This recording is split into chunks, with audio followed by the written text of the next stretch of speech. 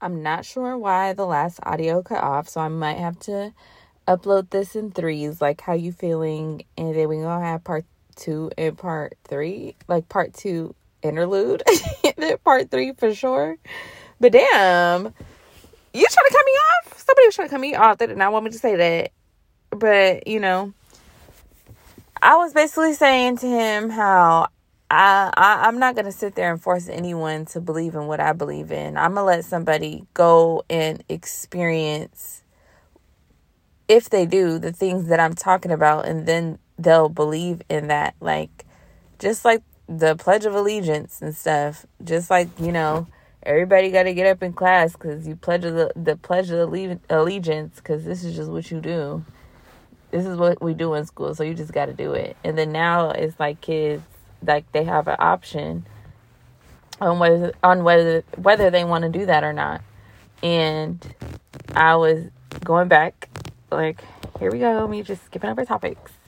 When you give people the space to experience things, you allow them to have like their own perspective of situations. And you're not forcing your views upon them.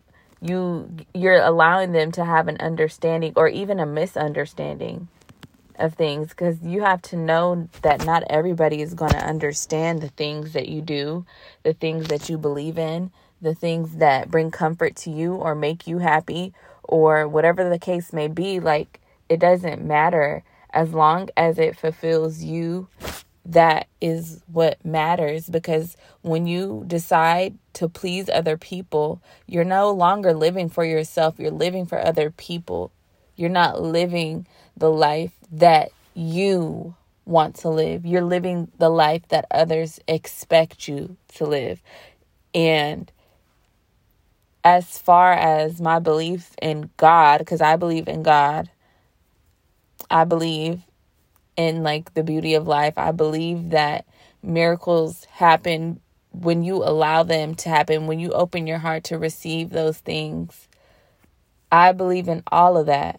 I believe it wholeheartedly, but I had to believe that also. I had to be more mindful of the things that I was saying to myself. I had to learn to uplift myself. I had to learn to speak over my own life. I had to learn to open my eyes and not just see through them. I had to allow a lot of things out and a lot of new things and new ways of thinking in to believe in any of the shit that I'm talking about. And that's why I'm in love with life, because when you allow life to grow in you, you allow yourself to grow. And then you can look back on your old self, if you allowed your old self to shed, and be proud of yourself for seeing, for growing, and not staying in spaces that are not completely joyous to you, and allowing yourself to really believe in life and open your eyes and feel things. It's crazy because I'm not an emotional person, but I'm a person who allows things now. It takes nothing for me to cry, especially if I'm speaking seriously about it, but it's all because of growth. Bad bitches cry, real niggas cry. And it's not a bad thing. People, like I said, look at crying as a weakness. It's no, we have and feel things for a reason. There's so many parts of us for a reason. So That's why it's important to learn yourself. It's important to give yourself conversation. The same conversation you would want from others is the same conversation that you should require from yourself, because that's the only way you're going to learn yourself. And I talk to myself a lot. I don't know if you talk to yourself, but I talk to myself a lot, because that's the only way you're also going to like realize things about yourself. Because it could be even as simple as like knowing your favorite color, because or even when you go to interview something, or you're talking to somebody to ask you a question about yourself, you'd be like, oh shit, what is the answer to that, myself? But you know why? It's because you haven't sat down with yourself and really asked those questions.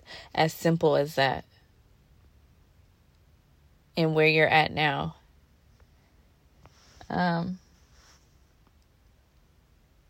Be open to that dialogue with yourself. Ask yourself questions that you would ask other people. And that'll reveal the things that you need in your life. The things that will make you 100% you. It will make you, your recipe to yourself. And I'm not sitting here saying that it's easy, but nothing good in life comes easy. I don't want nothing easy. But it's also okay to have support. It's okay to have people, genuine people around you. People with non-ill intention, because, some people don't want the best for you, and you just have to wish them well, and that's okay also. I hope you heal, seriously, because life is too short. Life is too beautiful. Our lives have purpose, and it just really doesn't fucking matter. How is that going to elevate you? Focused on the wrong things. Let's bring it back. Okay? All right. That's all I had to say, though. I can believe that I started crying, but, it's just that when I start talking about shit, it helps me realize things, and it lets me know that I've grown, because it was a point in time where I would not allow myself to cry. And it's just like, bitch, are you a robot? The fuck? And that's what they're trying to do to us. But no, we're human. What's that Michael Jackson song? But all right, I'm going to end it there.